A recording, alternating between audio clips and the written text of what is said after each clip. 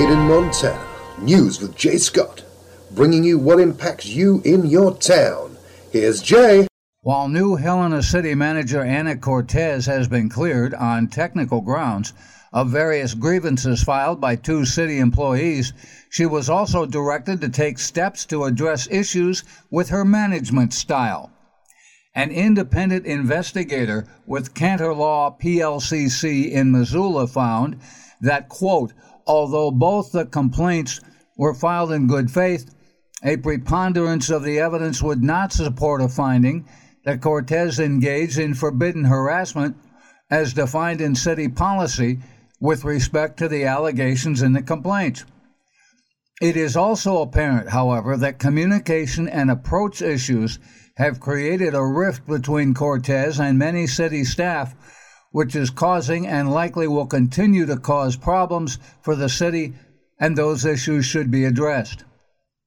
The report added, be especially conscientious to avoid even the appearance of retaliatory conduct towards the complainants and those who participated in the investigation. Cortez and other city leaders were told to complete Management 101 training with the Montana Municipal Interlocal Authority by October 4th of this year. City documents also say it, quote, appears some city employees are having difficulty recognizing Cortez and the Commission's authority to make changes, but notes several issues with Cortez's, quote, bearing and management style. There have been multiple changes in city government since Cortez took over. Fire Chief Mark Emmert, Police Chief Troy McGee, Park and Recreation Director Amy Teagarden, Helena Public Works Director Randall Camp have all quit or retired since Cortez replaced interim city manager Dennis Taylor at the end of January. And Helena Finance Director Glenn Jorgensen plans to retire later this month.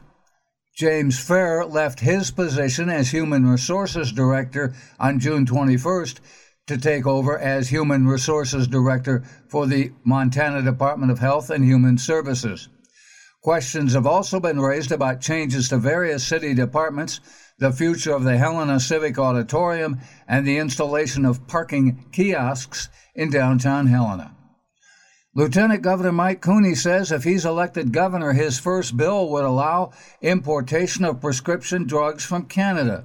Cooney says, quote, we know the cost of drugs in Canada is substantially less than what the cost of drugs in the United States are. He added, 6 other states have done quite a bit of work, and they've passed legislation along these same lines. We need to be prepared, and as soon as the next legislature comes in, this will be a priority for me. Cooney added, Montanans have been getting ripped off for too long. Folks shouldn't be forced to choose between paying for medicine and putting food on the table. The Trump administration has indicated support for plans similar to what Cooney is proposing. The director of the Bureau of Business and Economic Research at the University of Montana says an aging population and rural-urban migration are the biggest hurdles facing Montana's workforce and economy, according to Patrick Barkey. He says, with an aging and retiring workforce, the state faces challenges in recruiting and training qualified young workers. With a median